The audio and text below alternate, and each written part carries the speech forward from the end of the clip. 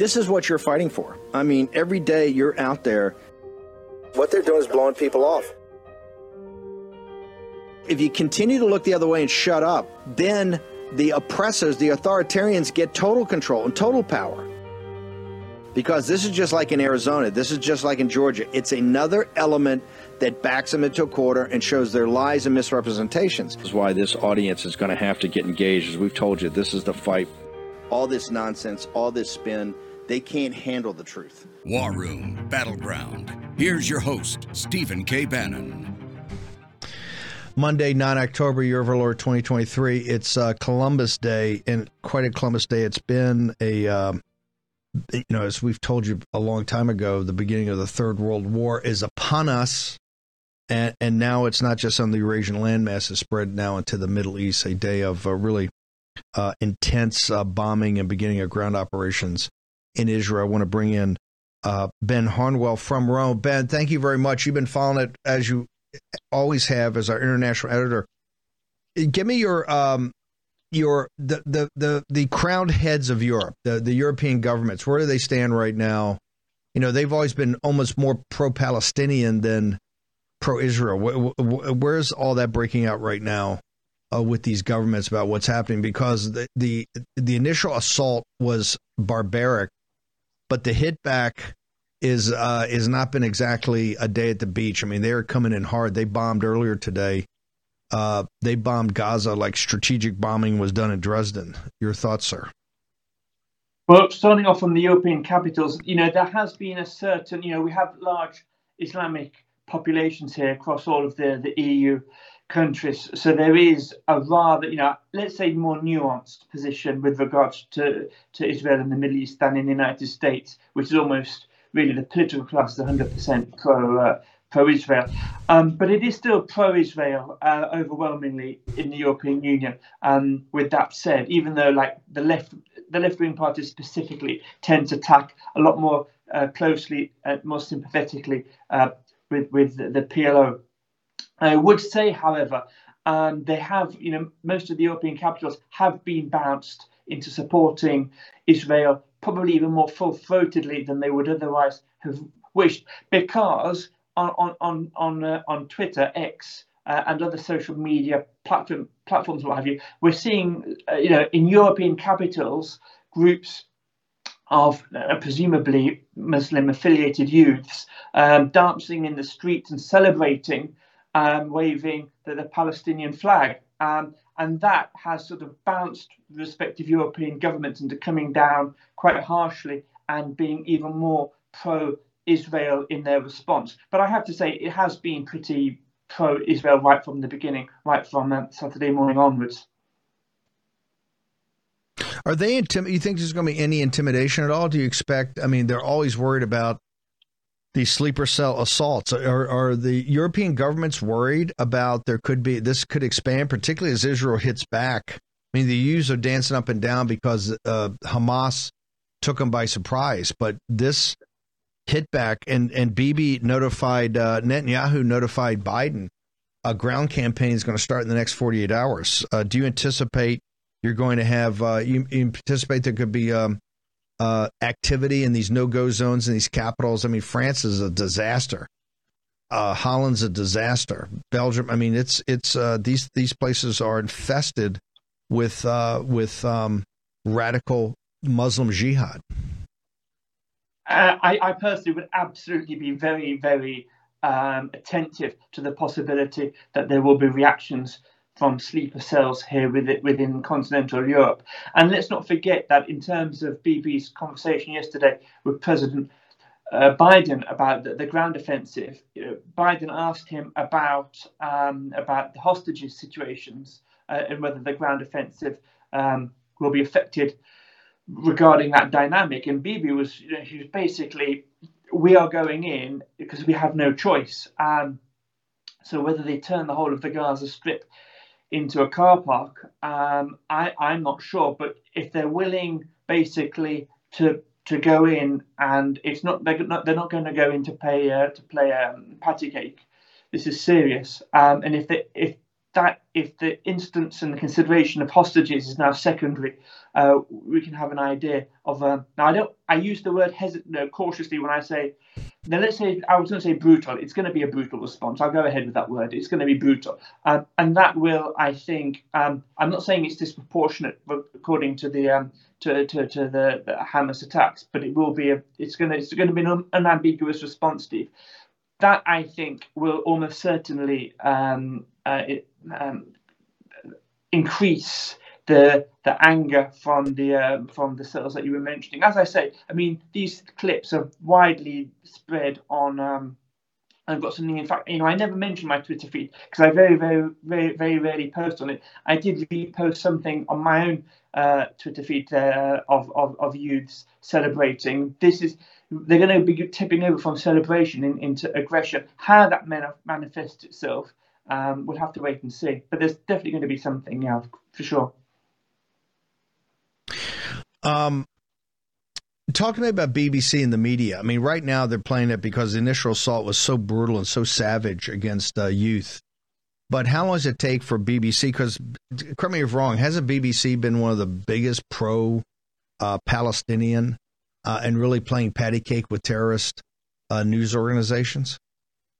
Yes, the BBC and the British Labour Party as well, especially under Jeremy Corbyn. And then you have George Galloway, who's a long-standing Scottish member of Parliament for the Labour Party, now somewhat of a far-left media celebrity. These people like this have been Jeremy Corbyn. I just mentioned the former leader, now expelled from the Labour Party by Keir Starmer. You do have these points, lightning rods, if you will, for who've been very, very explicit in their support of the Palestinian cause, and the BBC has naturally been. It's probably been its editorial policy. I would say 40% in favour of Israel, and the rest in favour of the PLO over recent decades. But that said, right now, as we're speaking, the response hasn't. It's full on. It's like, look, what did Nikki Haley come out and say yesterday? Look, I'm going to quote this because it's an indication. She said, "This is not just an attack on Israel; it's an attack on America." The BBC, in a certain respect, certain respects, along with the rest of the British mainstream media, is very much still at the moment pro-Israel. When, of course, Steve, that the ground offensive starts in the Gaza Strip and the photos start coming in, as we saw sort of some photos yesterday, footage of the Palestinians rescuing or trying to pull out bodies from under the rubble. When these things start to sort of increase in number, perhaps there'll be a change of position. But right now it is totally, I think, in Israel's favour.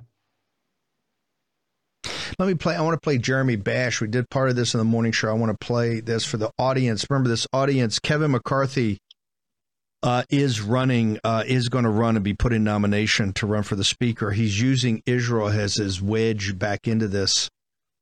You should understand what the apparatus in town has in store and I'll let Jeremy Bash is a former chief of staff over the Central Intelligence Agency.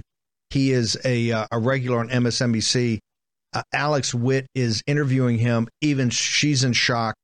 I want to play this in its entirety, Ben, because what he's talking about is what Dan Crenshaw's masturbatory fantasy has been, a kind of a war to end all wars. This is where it starts getting apocalyptic, Book of Revelations, come and see types of thing. Let's go ahead and hear Bash, and I'll bring you in.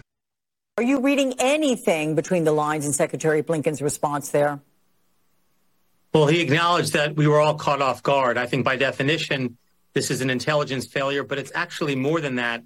It's also a border security failure. And I think the question, Alex, at this hour is, where will Israel go next? I mean, certainly they will battle Palestinian terrorists that have infiltrated the country. They'll stage hostage rescue operations. And then we can expect a comprehensive, thorough degradation and destruction of Hamas's war-making capabilities inside Gaza. I think the question is, will the violence spread to the West Bank? And more fundamentally, will Israel launch military attacks? And by the way, I think they would be absolutely justified in doing so against other Iranian proxies around the region, because after all, Hamas's main patron is Iran, which does not want to see greater integration, greater peace between Israel and the Arab states. So on that front, Hezbollah, given the military might of Hezbollah, how delicately does Israel have to approach something like that if they choose to engage them forcefully? Zero delicateness, if you will. I think they're going to deal with Hezbollah with a very tough iron fist. Hezbollah is a terrorist military that has about 200,000 medium and long-range ballistic missiles aimed directly at Israel. Israel's a pretty small country, 9 million people, about the size of Rhode Island, one main populated center around Tel Aviv. Israeli officials refer to the country as a country of just 100 targets. If a terrorist military with ballistic missiles can fire 100 targets strategically at the center point of Israel, it's going to be a very difficult day for Israelis. And they know that the Israeli civil defense authorities have the civilian population well trained to scurry into bomb shelters. The United States has helped field the Iron Dome anti-rocket artillery and mortar batteries to support Israel's defense. So Israel may have to go on the offensive across the northern border, not only into Lebanon, but also into Syria, to take out Hezbollah and other Iranian proxy positions. And I wouldn't be surprised, Alex, if Israel also undertook operations as far as the Persian Gulf to take out Iranian naval assets and even their air assets, because if Iran is behind this attack, then Israel, as I said, would be completely justified in launching such operations. We in the United States would do precisely that. Got to tell you, Jeremy, what you are laying out as possible, it is an all-out Middle East war. Is this scenario something that you can see playing out in the near future? I can. I mean, I think Israel's calculus is going to be Israel is on the path to some very significant diplomatic breakthroughs here with the Saudis. And if they can get assurances from the United States and the Saudis and the Emiratis and other Gulf countries that Israel is going to be able to make peace and have normalization, and that's going to continue, and that these military operations are not going to affect that, then I think Israel is going to go very far in conducting those military operations. If Hamas succeeds and they in some ways thwart the diplomatic efforts, then it's going to have to be sequenced. Israel is going to first have to deal with the terrorists, first have to deal with Iran, first have to deal with the threats to its citizenry and its borders, and then pursue peace and normalization in sequence. But this is going to be Israel's play to call, and I think the United States is going to stand foursquare behind Israel, which is what you've heard so far from the president, from the Secretary of State, and every other senior Biden administration official. And by the way, this is bipartisan. You see it on Capitol Hill as well. There's bipartisan support for Israel at this hour, as there should be. Mm-hmm. There's bipartisan support, but I don't know if there's bipartisan support for that is a massive all-out Middle East war that would suck the whole world into it. Ben Harnwell, your thoughts and observations on this, sir? Well, you finished before going to that clip. You were mentioning about Armageddon, right? That's referenced and Revelation. That's mentioned in Revelation 16:16. That if you want to know where that is, folks, it's just off the northern tip of the West Bank, Mount Megiddo. Personally, I'm just keeping one eye on that corner of the world right now. Because of the various dynamics that's taking place. That guy was probably correct when he mentions that Iran was probably the sponsor behind Hamas. Worth mentioning that both Anthony Blinken and the IDF have both come out in the last 24 hours and said they're not aware, their intelligences aren't, their respective intelligences aren't aware of any links to Iran at this stage. However, that would probably be my money in terms, simply because Iran, that's desperate to be the regional hegemon there, cannot allow the normalization process that was due to take place between Saudi Arabia and Israel. John Kirby came out 10 days ago saying that the basic framework for this was in place. It would have also actually been quite an uptick, I think, running into for the Biden administration generally running into November of next year. That's presumably, Steve, I don't know what your thoughts on this are, but that's presumably now blown out of the water for the time being. But you do have this dynamic there. Saudi Arabia is, of course, run by the Saudi royal family, which is Sunni. Hamas is Sunni. Afghanistan is Sunni. Iran is Shia. So it has to maintain its status, to augment its status in the Middle East. It has a very double game that it has to play. To use Hamas as the principal vehicle for blowing up the prospective peace in the Middle East, remove Saudi Arabia from the United States orbit to the extent that it is in the United States orbit, and then sort of try and dominate itself. Because, of course, Iran is a huge country population-wise. The other countries I listed are far smaller. So there is that wider game. But right now, I don't think that the link between Hamas and Iran on this has been exposed, but it's almost certainly there. You said something, Steve. I really do want to come in on this, having spoken to say those things. Earlier on in the morning show, you cited the fact that Israel had said that this was their Pearl Harbor and 9/11 thrown joined together. That's very curious, and you mentioned that you sort of read basically all of the documents on both those instances. That's a pretty cryptic, I think, metaphor for Israel to make, given that there's a large number of people that suggest Roosevelt over the heads of the Navy, obviously, but had manoeuvred the Pacific Fleet around its base at Pearl Harbor to provoke Japan into firing, as it were, the first shot to then enter the Second World War. And of course, I don't need to go on right now, but I'm sure the War Room posse will be very versant and fluent with the various theories regarding 9/11. I would just like to suggest that if it was Israel's long-term ambition to go in and flatten the Gaza Strip, giving them the opportunity to launch this attack.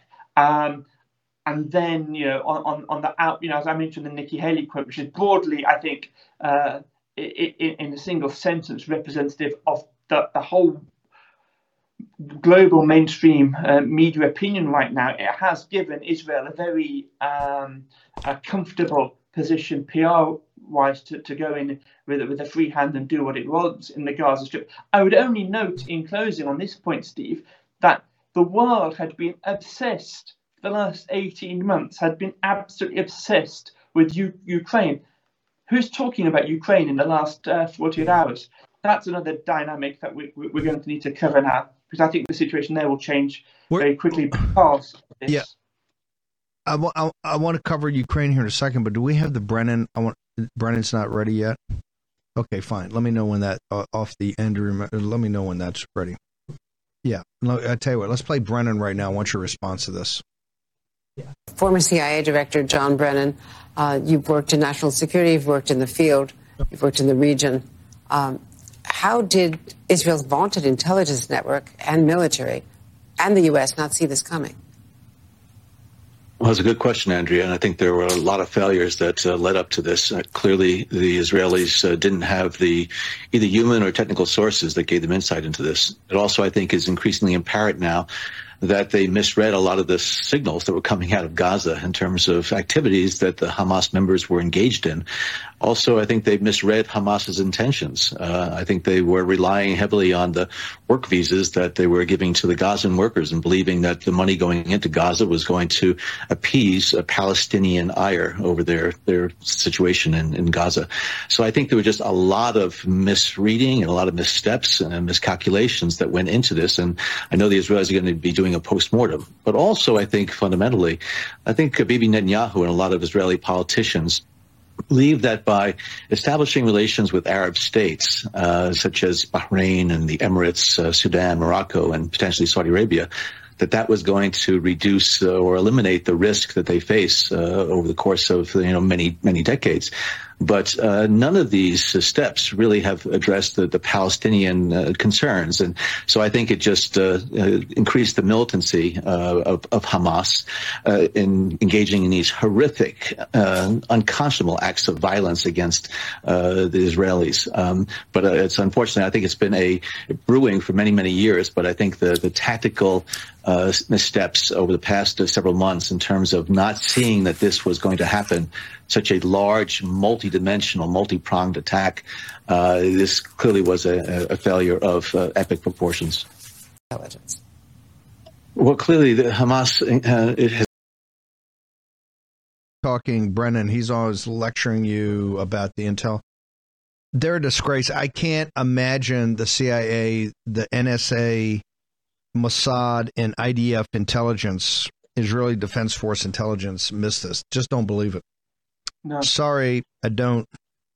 It's too, look, this was a massive military strike over a vast geographic area, given the space. It was air, it was land, it was sea. They had planning, logistics, finance, training, recruitment, all of it. And nobody's talking about the fact they had embeds. They actually had Palestinian journalists. I mean, they were jumping up and down from the very beginning and blowing out on social media to Europe and other places throughout the Middle East and sub-Saharan Africa or in North Africa. So there was massive celebration, like in 9/11. This was highly coordinated. Ben Harnwell, thoughts? Steve, I couldn't put it any better myself. I don't believe that Mossad and the CIA, that this took them by surprise. I don't believe it. I posted, perhaps it was a little edgy, but I posted on Getter late last night a collection of all the European capitals, and including the United States. That came out. It was the very statements that came out on Saturday morning. Who's in the office? Which civil servants? Which press spokesmen? Which ministers are in the office on a Saturday morning? Within hours, Steve. Within hours of this these attacks, this invasion, they'd all produced almost an identically worded, with identical phraseology statement. That's on my Getter feed. If folks want to track that down. So I don't believe it. I just put that out there. I don't believe it. They knew this. They let it happen. That is. I haven't seen anything that will make me change my mind on that. What Brennan was saying just now, Steve. Obviously, it's the CIA line to take. I know that though because I have an article here right in front of me that I was looking at this morning on Reuters, headlined. I don't think I sent it through right. Excuse me, I don't think I sent it through, but the headline is How Hamas Duped Israel as it Planned Devastating Attack. And that's basically word for word what Brennan was just saying. So this is obviously a CIA line that they sent out to pliant and compliant media, which is obviously only too happy to pick that up. And this article here that I mentioned, and they talk here that the Hamas had actually constructed a mock Israeli settlement in Gaza where they practiced a military landing and trained to storm it. And they had videos of these maneuvers. And then there's a quote there saying Israel surely saw them, but they were convinced that Hamas wasn't keen on getting into a confrontation, which is the sort of the ridiculous things that Brennan was saying. Steve, as you do say when they push out this kind of thing, that's how dumb they think we are. No, they knew it. The Israelis knew that this was taking place. That was hence my earlier comments about Pearl Harbor. They knew this was taking place and they let it happen because fundamentally it will be advantageous for what Israel hopes to achieve. Walk me through Ukraine, particularly now here in the United States. There's zero chance. There's going to be a firestorm about giving another penny over there. And we hear that Biden is trying to work out a program for $100 billion, $24 billion coming in the first package, and they're going to try to wrap it now. Instead of border security, that's been forgotten.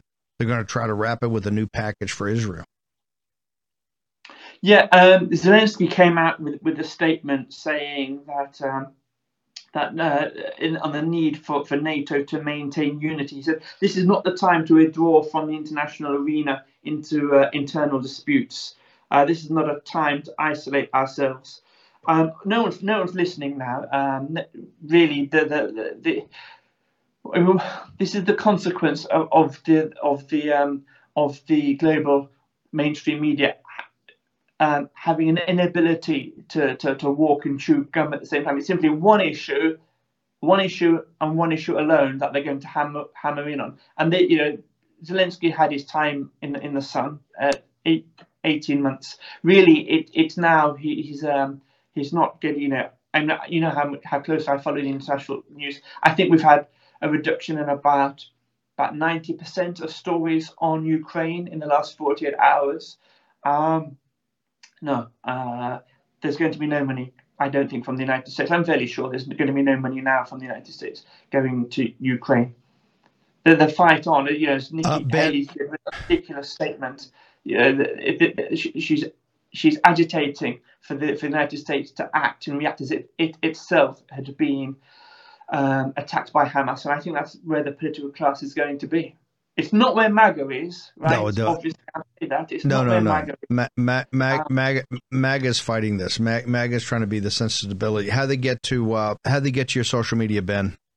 Thank you so much, Steve. Yep, simply on get the exclusive newsletters that come out on WarRoom.org. Come on to the best profile, the best platform on Getter, at Steve Bannon, because he very kindly reposted me. And also Steve Bannon's War Room on Rumble. Thank you, Ben. Steve. And by the way, you get many more likes than I do, as I've noticed. The War Room posse. Your commentary. Thanks, brother. Thank you. Thank you, brother. Back in a moment.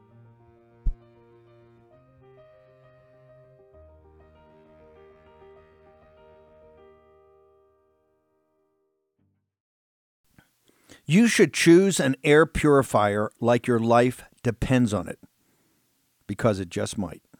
More than 35,000 wildfires have devastated the U.S. this year. The toxins and particles in wildfire smoke can penetrate our lungs and threaten our health.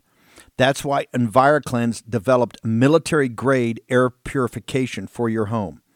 And they just announced their biggest sale of the year. Save a massive 30% off during their Labor Day sale. EnviroCleanse is specifically designed to wipe out airborne chemicals and viruses known to cause illness, allergies, and difficulty breathing. Even toxic gases and particles found in wildfire smoke are no match for EnviroCleanse. That's why the Department of Defense chose EnviroCleanse to protect the air on board our Navy combatants. And EnviroCleanse comes with a free professional air quality monitor, so you know your family's breathing purified air. Now's the time to save 30% off your air purification unit. Get the free air quality monitor and fast free shipping. That's a $250 savings. Visit ekpure.com and use code Steve. That's ekpure.com, code Steve. Let me repeat, ekpure.com, code Steve. ekpure.com, code Steve. Take action. Use your agency. Do it today. Get the benefits of the sale. There's a lot to be nervous about out there. Open social media or turn on the news and all you see is crime and societal decay. A lot of people just run out and buy a gun and then it sits in a safe. If there's ever an emergency, they're not going to be prepared and run the risk of hurting themselves or others. There's no way around it. You need to train, and you need to train often. Unfortunately, it's time-consuming to go to the range, assuming there's even one nearby, and ammo prices are through the roof. iTarget was invented so you could practice anytime in the safety and convenience of your own home.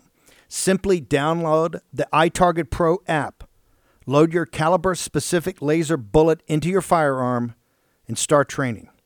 Practice alone, compete with friends, or use it to safely train friends and family who are new to firearms. Go to itargetpro.com and get 10% off at checkout when you use offer code Bannon. This is the smartest, safest way to train, which is why competitive shooters trust dry fire training as part of their regimen. Get yours today. That's the letter I, itargetpro.com. That's itargetpro.com. Offer code Bannon. itargetpro.com. Action, action, action.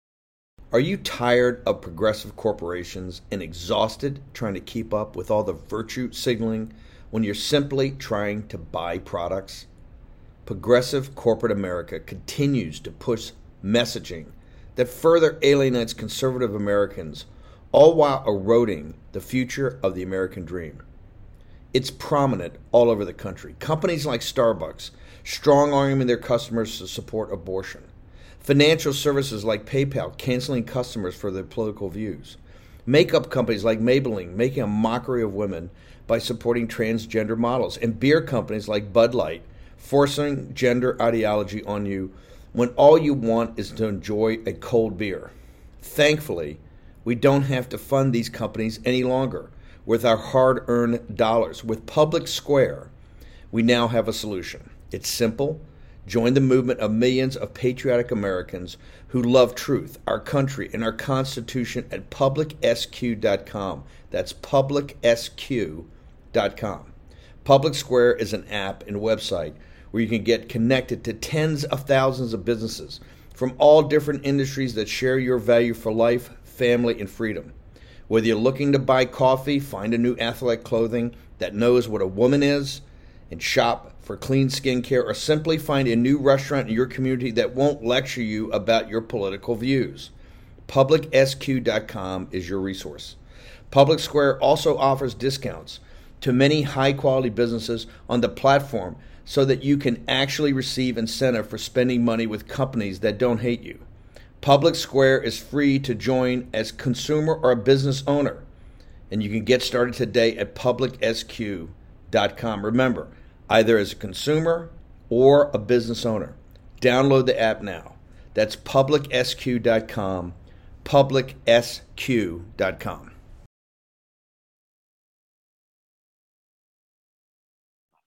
Well, right now, Mr. Speaker, Congress is paralyzed because, of course, 8 Republicans joined with every Democrat to evict you from the Speaker's chair last week. The Republicans meet tomorrow. If there is a deadlock, and I fear there might be, would you be willing to stand up and become the Speaker again? Look, the conference has to make that decision. I'm still a member. I'm going to continue to fight and act. I know what it means to have a strong America and a strong relationship with Israel. From every term I've been in, I have led all the freshmen to Israel. My first trip as Speaker was to Israel to speak at the Knesset at the 75th anniversary of the creation of Israel. We need to not part in any way and show no weakness here. And we've got to understand that this is not an interaction like they've had before. This is something that hasn't happened in 50 years. And we have to understand as Americans, and I've got to give you a lot of credit because you have always talked about foreign policy. But even on your tweets, what this means to America, what happened in Israel, when there are 700 Israelis going to 800 who were murdered, that is equivalent of almost 30,000 of Americans if you take the size. And America has to understand what's going on. This is not a time for what's happening in our colleges. This is a time for strength. This is a time to stand together. This is a time for assistance. And this is a time for Congress to speak as one voice. Not to so I want to come back and press you a little bit. We're wrong. Yeah. Let me go back, Mr. Speaker, because I do fear a deadlock, because I know that there are hundreds of it was 8 Republicans brought you down. I don't know if they can change their mind, but I don't think we're going to get to a speaker other than Kevin McCarthy this week, and we can't not have a speaker right now. Would you be willing to go back if those 8 retreated? Look, whatever the conference wants, I will do. I think we need to be strong. I think we need to be united. The 8, in my view, don't look to be, it was a personal thing. It wasn't about where we were going. Think for one moment, if you take some of their comments of why they did this, because I kept the government open, could you imagine? They're the ones that stopped appropriation bills from going forward. They're the ones who voted against the continuing resolution that secured our border and cut spending. They're the ones who wanted a government shutdown, we wouldn't be paying our troops while we're putting out a carrier strike fighter there. Our 30,000 American men and women in our army. They're trying to use. What did he say right there about the southern border? That's the priority. He's trying to use the Israel situation, the attack on innocent Israelis by this was a military operation. This was not terrorism, coordinated by and funded by the Persians. This was a deadly strike, and he's trying to leverage this to get himself back in. Make sure you're at the ramparts of this. Is he mentioning the southern border? Is he mentioning the crisis in financing the government? Those are the existential threats. The attack on Israel is not an existential threat to the United States of America. We need to protect Israel. We need to stand with Israel. And what we need to do right now is to make sure that the Persians and Hezbollah and all their proxies are not escalating this. That's what we need to do now. And all they're doing is this a rush to a major and massive Middle East war. Remember, President Trump said today, earlier in the speech, about the reinsertion of the travel ban. Because this is the problem we got. We've had an invasion on the United States of America. We've had an invasion on the United States of America. President Trump's trying to take it from the international. We have to be. Why would we allow now what Biden has done, going soft on terrorism? And that didn't even include the southern border. We have been invaded. Full stop. And we need to get on top of this. I got to tell you, this could not be more dire. It could not be a situation that could be worse for us. And no, you see right there, did he mention one thing on the southern border? He's trying to leverage himself back in on this on the Israeli situation, and it has to be shut down. He's already announced he's running. He's going to put himself in. He's going to get himself put in nomination. So this has to be shut down. You got to tell your representatives, under no circumstances, Kevin McCarthy, there can be no return to the cartel government, and to use the situation in Israel. And he's sitting there bragging, I've been to Israel 12 times. How many times have you been to the southern border, bro? I know you went down at least twice for optics, for photo ops. You never lifted a finger. You did not lift it. And don't give me HR2, HR2, HR2. What did you do about impeaching Mayorkas? What did you do about shutting down, cutting off money? What did you do about moving down and actually making the Capitol, making Congress, actually the House of Representatives, actually meet down in McAllen, Texas? What did you actually do to stop it? Here's what you did. Nothing. Because the moneyed interest don't want it to stop. Okay, massive news out of 60 Minutes last night. The Milley thing I will get to later. I'm going to have to do that tomorrow. Let's go ahead. I got Joe Allen because they dropped another bomb, a massive bomb on 60 Minutes last night. I want to make sure you're not missing this on artificial intelligence, because as important as everything's going in the Middle East and in Ukraine, you must hear what's being said by the creators for artificial intelligence. Let's do that and then bring in Joe. At 75, Hinton recently retired after what he calls 10 happy years at Google. Some of his research led to chatbots like Google's Bard. Chatbots are said to be language models that just predict the next most likely word based on probability. You'll hear people saying things like, they're just doing autocomplete. They're just trying to predict the next word. And they're just using statistics. Well, it's true they're just trying to predict the next word. But if you think about it, to predict the next word, you have to understand the sentences. So the idea they're just predicting the next word so they're not intelligent is crazy. You have to be really intelligent to predict the next word really accurately. The risks are what? Well, the risks are having a whole class of people who are unemployed and not valued much because what they used to do is now done by machines. Other immediate risks he worries about include fake news, unintended bias in employment and policing, and autonomous battlefield robots. What is a path forward that ensures safety? I don't know. I can't see a path that guarantees safety. that we're entering a period of great uncertainty where we're dealing with things we've never dealt with before. And normally the first time you deal with something totally novel, you get it wrong. And we can't afford to get it wrong with these things. Can't afford to get it wrong. Why? Well, because they might take over. Take over from humanity? Yes, that's a possibility. Why would they? I'm not saying it will happen. If we could stop them ever wanting to, that would be great. But it's not clear we can stop them ever wanting to. But he says now is the moment to run experiments to understand AI, for governments to impose regulations, and for a world treaty to ban the use of military robots. It may be we look back and see this as a kind of turning point when humanity had to make the decision about whether to develop these things further and what to do to protect themselves if they did. I don't know. I think my main message is there's enormous uncertainty about what's going to happen next. These things do understand, and because they understand, we need to think hard about what's going to happen next, and we just don't know.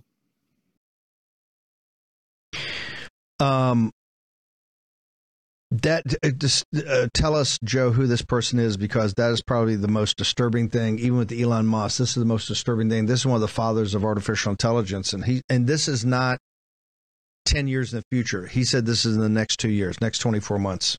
That could be the inflection point. And all we know is that this is accelerating at an accelerating rate, and particularly given what's happening in Taiwan, in Ukraine, now in Israel, in the Middle East.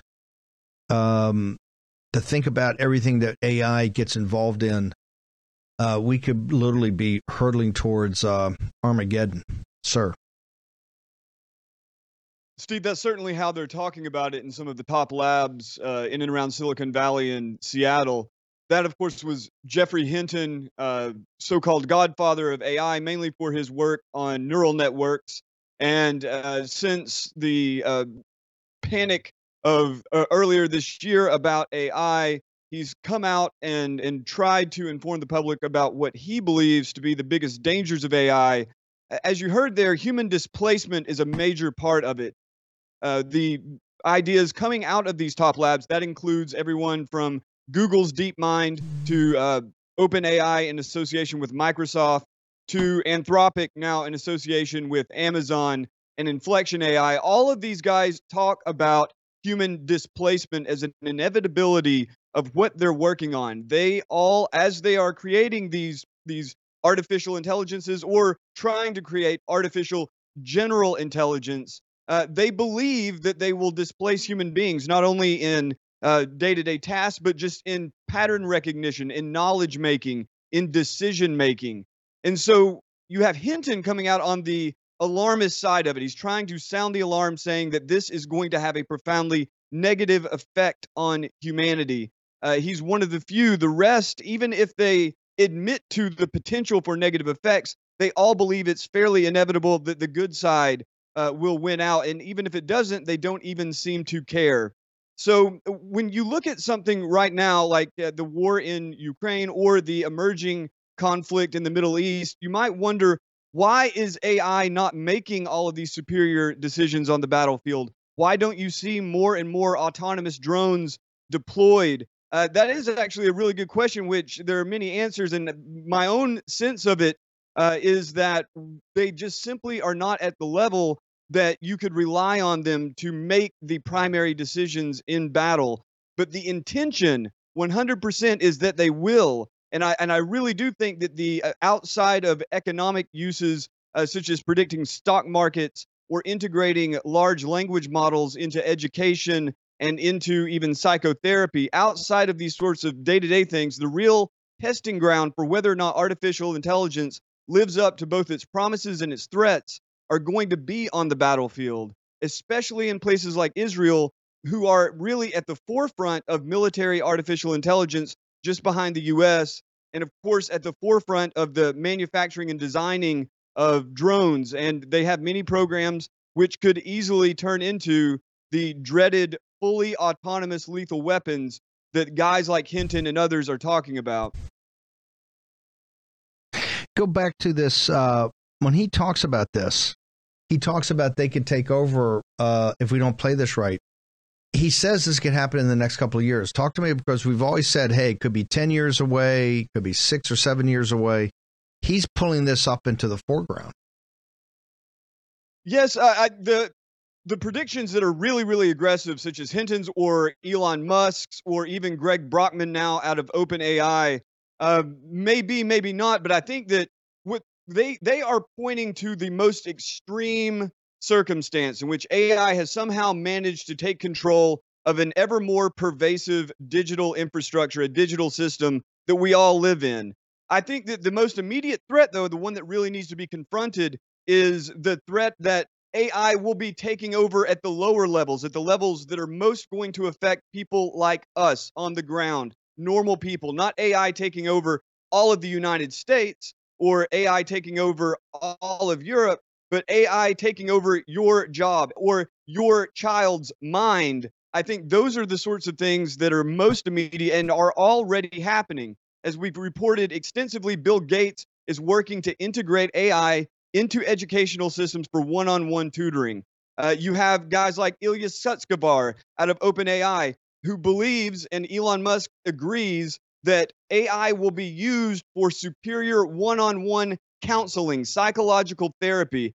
In other words, in my perspective, brainwashing. I think that coupled with AI used for the purposes of propaganda, for the purposes of deepfakes, and also for the purposes of analyzing the effects of propaganda and deepfakes on the population, those immediate threats already see the displacement of human beings, and more so, as Musk would put it, the ratio of intelligence on the planet being weighted towards the machines rather than humans. I don't think that these guys are going to create a machine intentionally that takes over their jobs, but I do believe that they are in the process of creating machines that will take over our jobs, maybe the most important job we have, which is to understand the world and make proper decisions based on that understanding.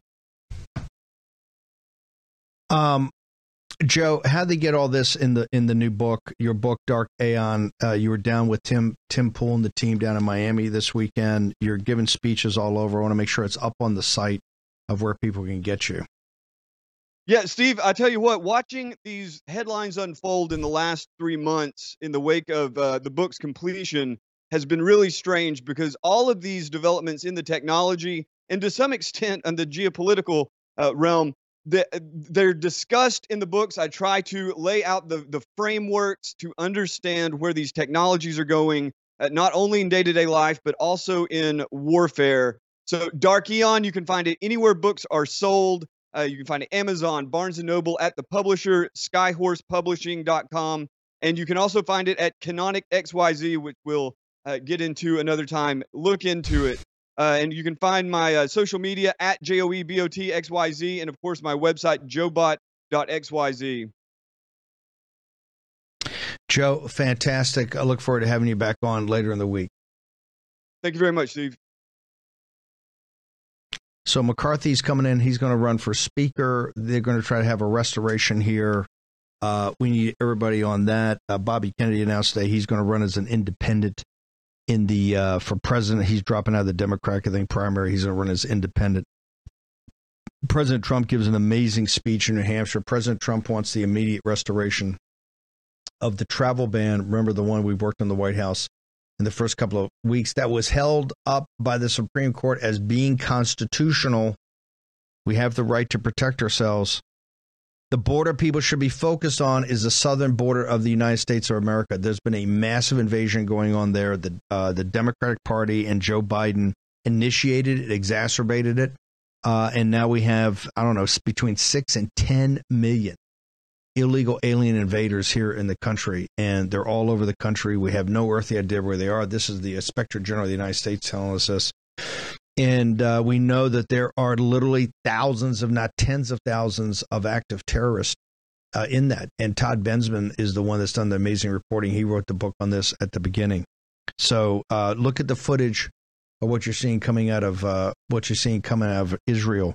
I want to leave tonight's show. We're going to be back tomorrow. By the way, go to birchgold.com/Bannon. And by the way, I want to finish with the Johnny Cash if we got it. If we have it, let me know. I want to finish with the Johnny Cash and some great footage.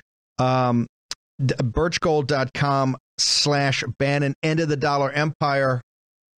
You may be seeing the end of the American empire too, because that was predicated on the U.S. dollar. We lay out a whole series of installments to get you smart about money, to get you smart about currency. We also give you access to the great team over at Birch Gold, because right now, with a world on fire, remember, gold has been a hedge against times of uncertainty for about, 5,000 years. So not a bad track record. birchgold.com/Bannon. Go check it out today. Can we finish with Johnny Cash? We got Johnny Cash from the Book of Revelation. St. John the Evangelist wrote the words. Johnny Cash, the music and the song. It is When the Man Comes Around. Johnny Cash. We'll see you back here live tomorrow morning at 10 a.m.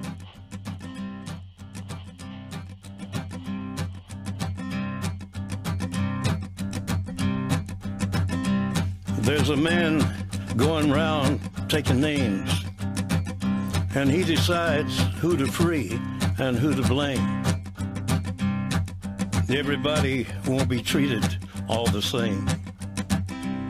There'll be a golden ladder reaching down when the man comes around. The hairs on your arm will stand up at the terror in each sip and in each sup. Will you partake of that last offered cup, or disappear into the potter's ground when the man comes around? Hear the trumpets, hear the pipers, 100 million angels singing. Multitudes are marching to the big kettle drum. Voices calling, voices crying. Some are born and some are dying. It's Alpha and Omega's kingdom come. And the whirlwind is in the thorn tree. The virgins are all trimming their wicks. The whirlwind is in the thorn tree. It's hard for thee to kick against the pricks. Till Armageddon, no shalom, no shalom. Then the father hen will call his chickens home. The wise men will bow down before the throne, and at his feet they'll cast their golden crowns when the man comes around. Whoever is unjust, let him be unjust still. Whoever is righteous, let him be righteous still.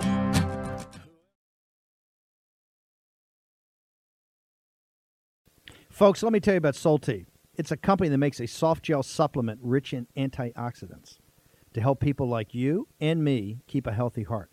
While COVID gets all the headlines, it's important to realize that heart disease kills nearly 700,000 Americans every year. Yes, heart disease is the number one killer every year, year in and year out. Heart disease builds over time. Hypertension, high blood pressure, bad cholesterol, diabetes, all of it affects our heart. A healthy heart is key to being energetic as we get older. It is never too early to take care of your heart. You see, heart disease sneaks up on us. You can start in your 30s, and when this happens, you're at serious risk by the time you turn 60. If you want to take care of your heart and those you care about, please go to WarRoomHealth.com. That's WarRoomHealth.com. All one word, WarRoomHealth.com. Use the code WarRoom at checkout to save 67% of your first shipment. That's code WarRoom at checkout to save 67%. And do it again. WarRoom Health, all one word, WarRoomHealth.com. Go there today. If you're going to be part of the posse, you need a strong heart. You need a lion's heart. How we're going to do that is with Solti. Go there, do it today. Check it out.